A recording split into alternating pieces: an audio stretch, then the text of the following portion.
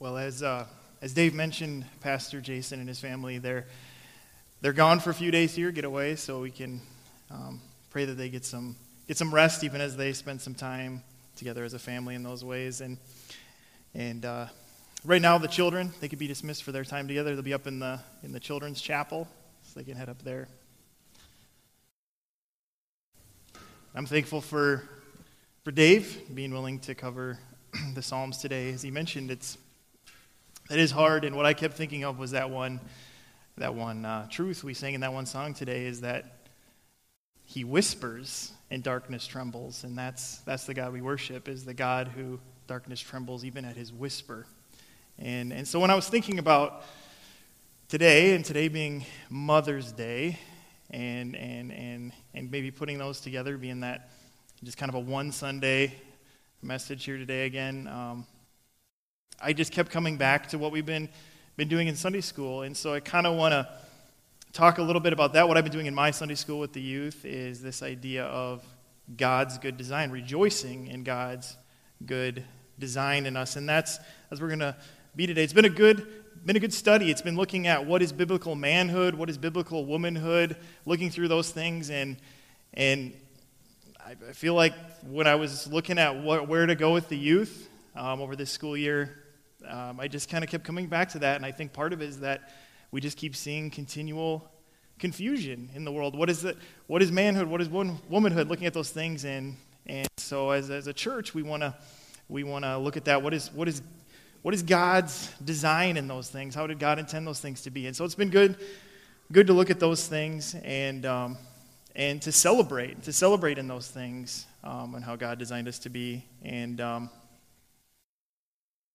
so that's where we're going to be today. We're going to look at that idea. We're going to look at why it is important to celebrate that. Like today, we even celebrate mothers. Today's Mother's Day. We celebrate that, and it's good to do that. It's good to celebrate mothers and everything they mean to us in those ways.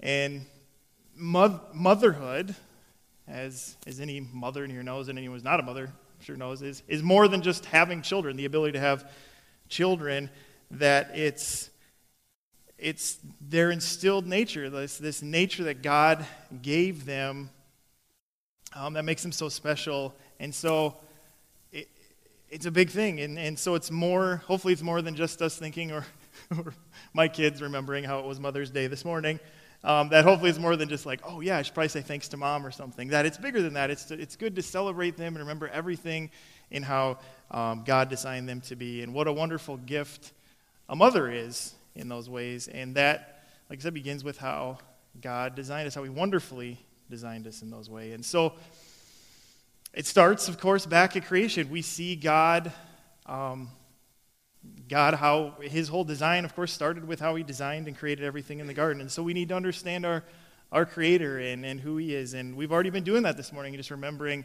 who our God is in those senses, and as Creator, just His power and authority over everything He's made, over everything in this world, over darkness, and over those things. And in that, we also, in the creation account, see God's intentions, what God's intentions for the world was.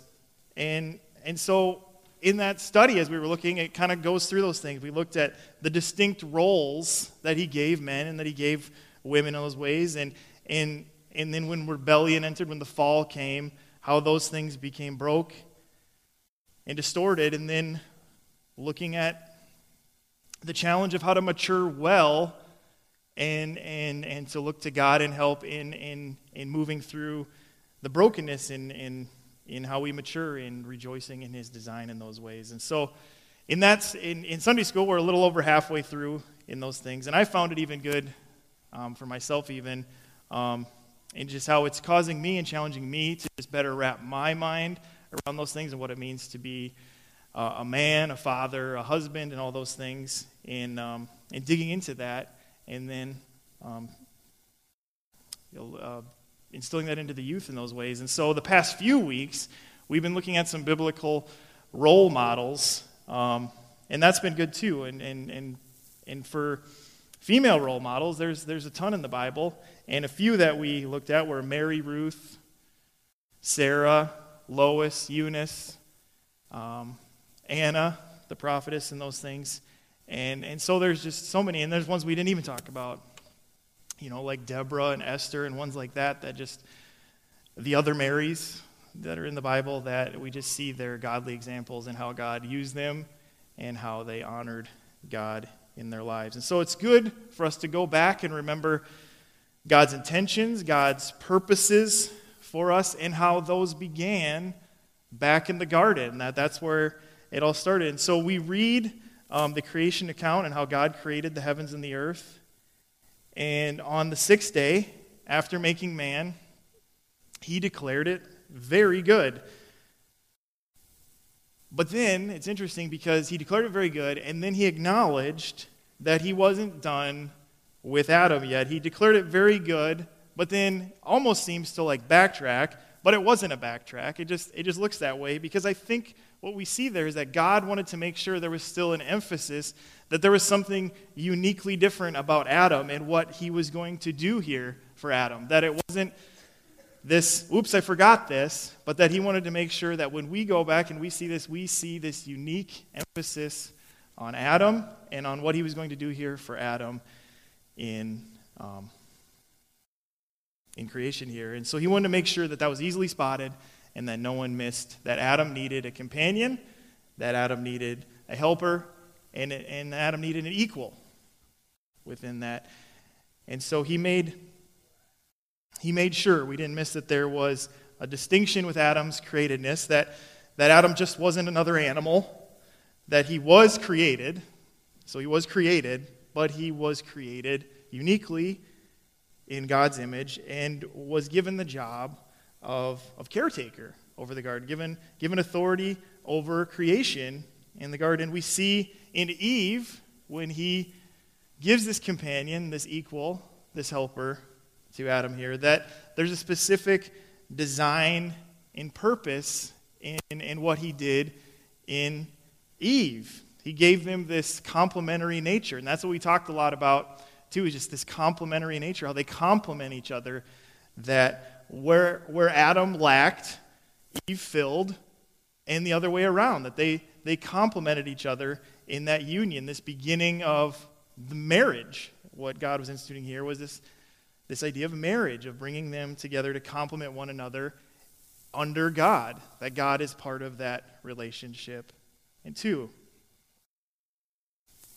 and then this you can really tie this to what we probably hear at a lot of weddings, is just how God, in this union he made, was going to end up being a picture of Christ in the church, that Christ loves the church like the groom or husband loves his bride, in those ways, that there's this unconditional love in those ways. And so we talked about those differences between man and woman, and that they're distinct, and to celebrate them. And there's the obvious differences, and even those are meant to be joyfully embraced, even though many people may think it's a benefit to be a man. It comes up a lot, like, oh, men, they're stronger, they're taller.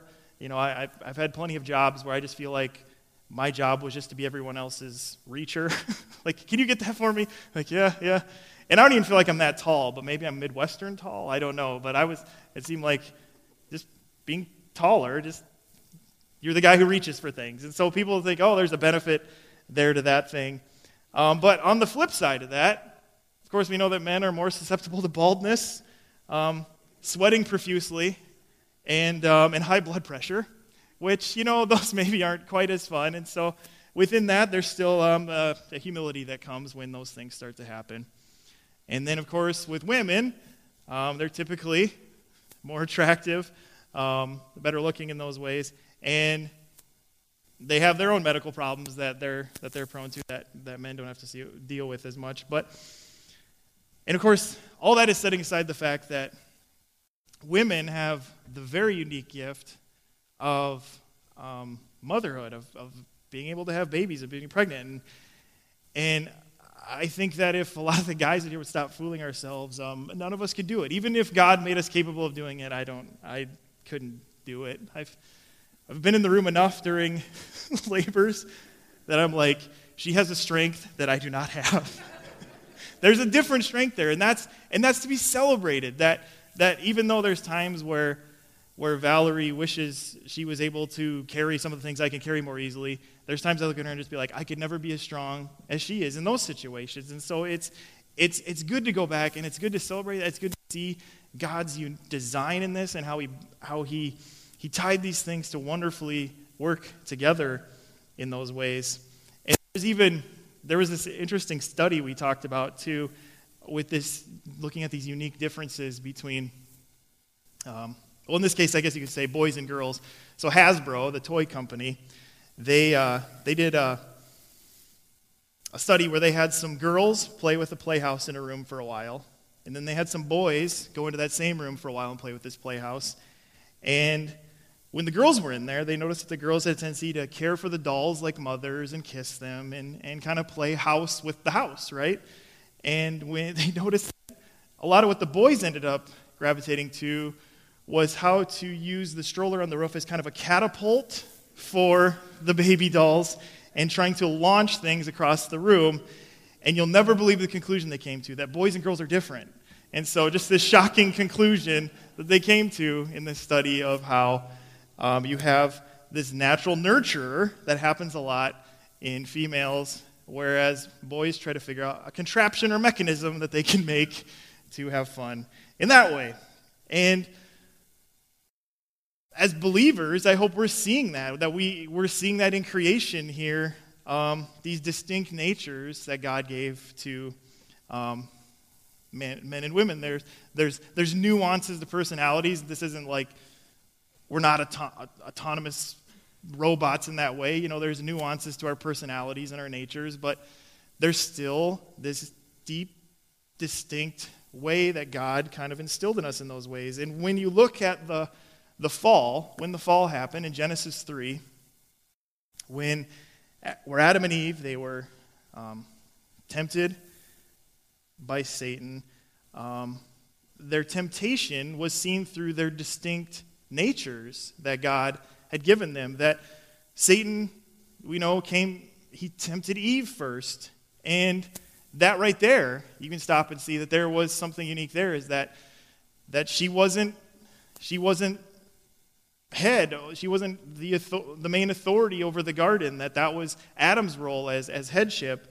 And yet Satan came to Eve first and deceived her into doubting God's word and Adam's word, because of what Eve said to the snake, Satan, in that way, that she must have known what God's rules were and how Adam told it to her. And so she doubted God's word. And Adam, who must have been nearby, ate of the fruit also. And so he knowingly disobeyed what God had directly instructed him to do. And so Adam failed in his leadership as the one who was directly told this command from God. And so we still carry these roles, even in this fallen world, these roles of husband and wife in this nature of looking at this, and it looks a little different now. Like some of those things may look different because of God's judgment in those ways and just the way the curse kind of played out. But even when we look back at this study that Hasbro did, the toy company, we see that males, boys, men gravitate toward making, working, using things for tools, like launching baby carriages.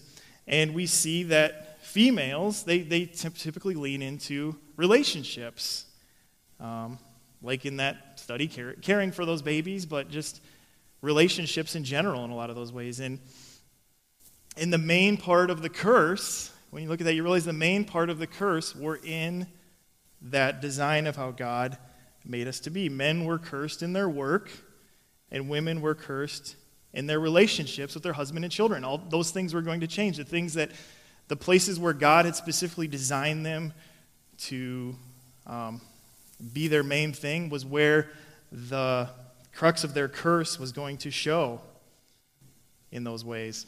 But, of course, as we know, all is not lost, that it doesn't end here, and that even though God gave these curses, that he planted a seed of rescue in the very same verses here, that there would be someone who would come and fix this problem.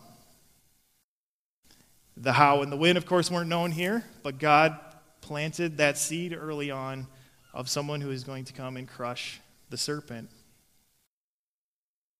And so what we do know is what's easy for us to see as we see this, we understand this truth, that we realize we need God's help. We need God's help in all these ways. We can't do this on our own. And even now that we know we know where the how and when was, that it was Jesus and that he came and that he died and that he resurrected, that even now, even with us knowing that, we still struggle with moments or long periods of doubting God's word. That very early basic sin, the doubting of his word.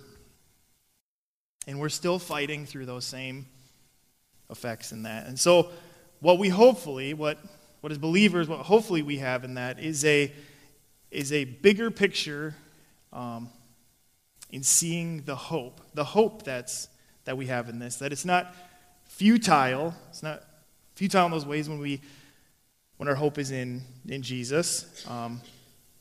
The Bible reminds us how death came through Adam, that we were on the trajectory toward death, but life came through Christ.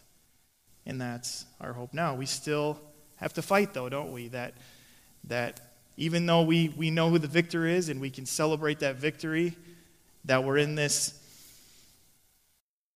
broken now and not yet, as we call it, this as C.S. Lewis, I guess, put it best in Narnia. I'm a big fan of Narnia books. There's always winter and never Christmas. That we're always kind of feeling kind of stuck in the cold, but never not quite to the celebration yet. Is kind of what he paints that picture of in the Chronicles of Narnia books. And so it's hard because we're broken down to our very nature, our very design, and how God intended us, and so we have to fight. We have to fight that, and that's where Scripture, of course, becomes our tool, our weapon of fighting through this. And so, if you look at Ephesians, in Ephesians 5,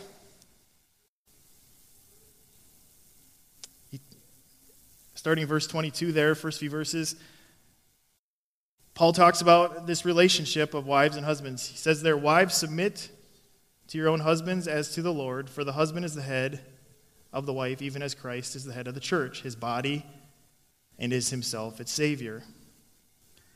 Now as the church submits to Christ, so also wives should submit in everything to their husbands." We read that, and it's kind of a tricky thing to read sometimes in modern society because our social zeitgeist would tell you that this is kind of taking away liberation from women and can feel like tyranny. And it would seem that way if you stopped there, but that's why it's important to read the next few verses there of how he directed the husbands. And so starting in verse 25 there, "Husbands, love your wives as Christ loved the church and gave himself up for her, that he might sanctify her, having cleansed her by the washing of water with the word, so that he might present the church to himself in splendor, without spot or wrinkle or any such thing, that she might be holy and without blemish. In the same way, husbands should love their wives as their own bodies. He who loves his wife loves himself, for no one ever hated his own flesh, but nourishes and cherishes it, just as Christ does the church, because we are members of his body." And so that's where we see quickly that this was never intended to be a sort of tyranny in that way, but it's meant to be a loving, complementary relationship where women are valued, that wives are valued, they're partnered with their husbands, and he's meant to love her unconditionally as Christ loves the church, that Christ-like love. And this is where the differences and yet value still comes into play. And there's an example you can do here of if you have 4 quarters and you have a dollar bill, which one is worth more? They both have the same value, right? 4 quarters, dollar bill, same value. They're worth the same. They look different. They're one can be more useful than the other in certain situations. When you're sitting there trying to stick a wrinkly old dollar bill into a vending machine and it's your 85th try and you're getting frustrated and you just want to throw the machine down like a looter, you're kind of thinking, I wish I had some quarters, right? There's times where one can be more useful than the other. Or if you're my family, we find quarters a lot more useful because of going to the arcade. They're a lot more useful at the arcade. So 4 quarters and a dollar bill, they both have the same value, but they're suited better for different tasks. And that's what has been good in going through this and remembering these things, of really taking time of just sitting in these things and remembering how God designed us to be. And that's why it's so important to remember these things now. When you look at women in the Bible that are, like I said, that we talked about, that we lauded as great, godly women, no one would ever call any of them weak. You wouldn't call them passive in those ways. Like I said, there's even ones we didn't talk about, like Esther. She showed strength, and God used her femininity that he gave her for great things. Ruth, she was devoted to Naomi and showed honor toward her, and then eventually Boaz was another example of a godly man in the Bible too. Mary, the mother of Jesus, she was willing to be the Lord's servant, even though it was an unknown road ahead of her on what that was going to look like, how that was going to work, being a pregnant but not yet with her husband in those ways, and so stressful times for her. Sarah, following Abraham as he was following God in faith in those ways, even though they were going to this unknown land in a different place. Where are they going to end up?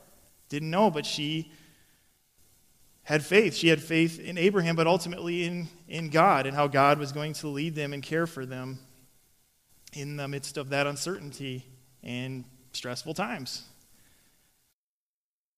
And so when Peter calls women the weaker vessel, it's not him insulting women, but reminding men to honor them and care for them and show them dignity, treat them with dignity as someone who's equal and has value in all those important ways. And that's what this has all been about, rejoicing in God's design, his good design. And that is where we are able to show the fullness of him, and we become ambassadors to him and to the world around us. And that's what's hard. That's why it's good to talk about these things, because we live in a time, in a culture right now that doesn't want to celebrate our createdness, that we don't see the purpose in celebrating any intentional care or design in those ways. It's kind of balked at in certain ways, you could say. The culture kind of wants to make man in their own image, and they're falling prey into the trap of the serpent all over again in thinking that we know better than God, that we know better than our Creator.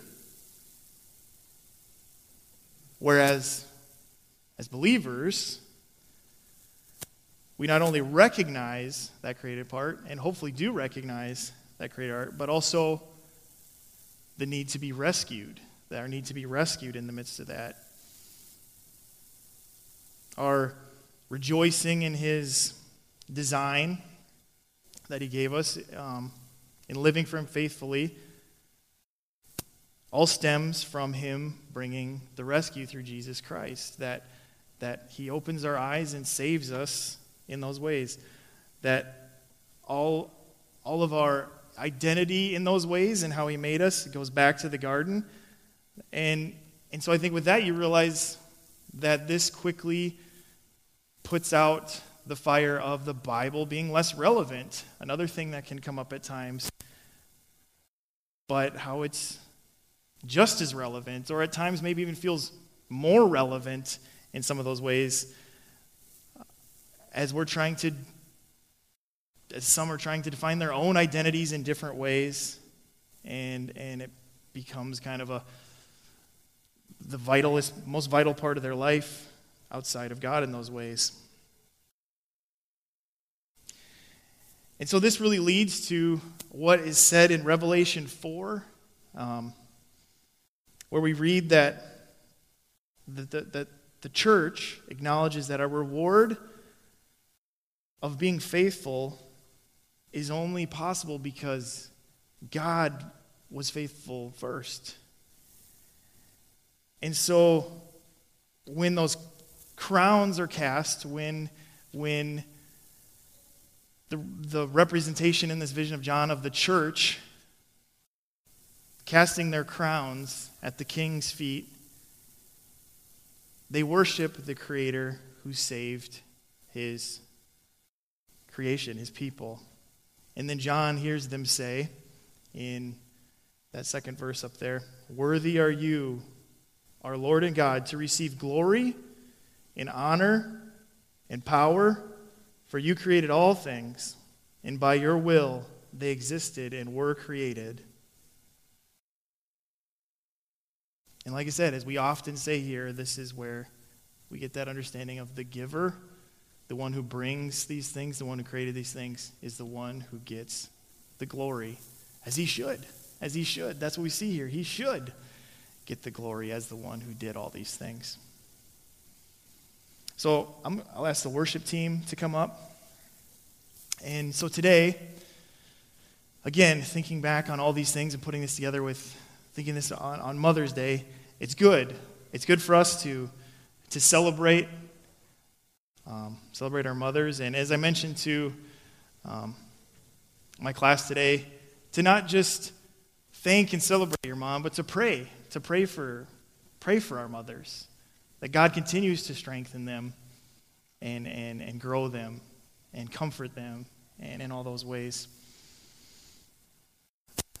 And so it's good for us to celebrate that. And it's good for us to celebrate God's intentions, God's purposes in giving them the exact things that we need. So we celebrate godly mothers. And again, though no one was perfect but Jesus, we're still able to see the attributes mentioned in Proverbs, a few of which I had on the screen at the beginning of the service. The attributes of strength, dignity, wisdom, that cause her husband and children to rise up and call her blessed in those ways. And in Proverbs he goes on to say, because charm is deceitful and beauty is vain, but a woman who fears the Lord is to be praised. And so, with that being said, we do want to honor and we do want to thank mothers today. And so for all the adult women in here, whether you're a mother or not, but for all the adult women in here, we have a gift on a table out there that maybe you already saw it, maybe you already grabbed one, but if you haven't, hope you do. Just a little gift that hopefully you find as an encouragement from us that God can use in your life. And so with that, let's let the worship team lead us.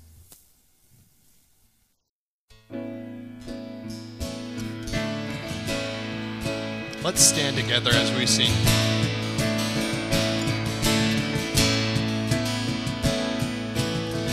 By faith we see the hand of God in the light of creation's grand design, in the lives of those who prove his faithfulness, who walk walk by faith and not by sight. By faith our fathers roamed the earth, with the power of his promise in their hearts, of a holy city built by God's own hand, a place where peace and justice reign. We will stand as children of the promise. We will fix our eyes on him, our soul's reward, till the race is finished and the work is done. We'll walk by faith and not by sight.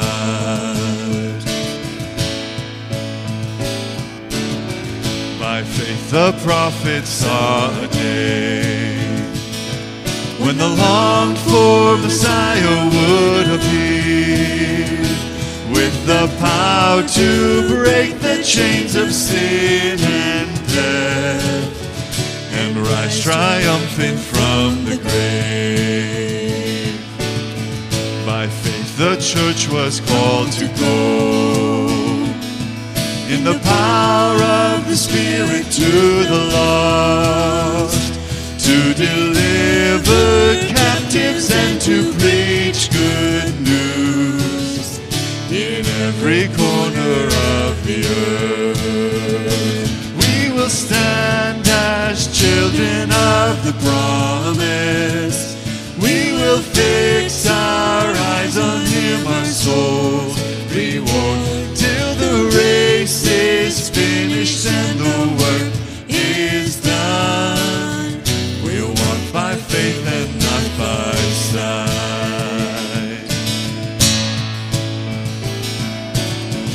By faith this mountain shall be moved, and the power of the gospel shall prevail.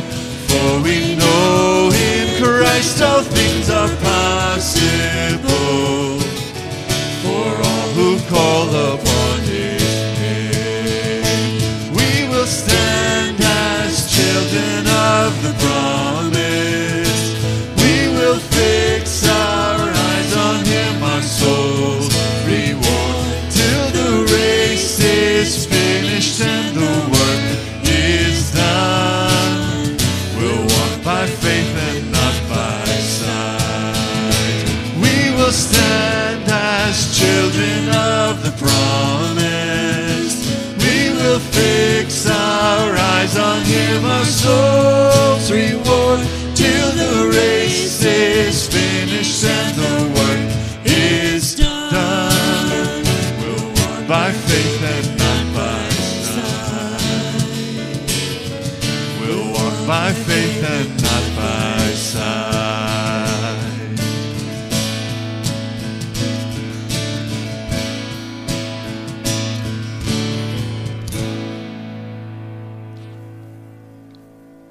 I just want to close today by reading from Lamentations 3. It says, "The steadfast love of the Lord never ceases. His mercies never come to an end.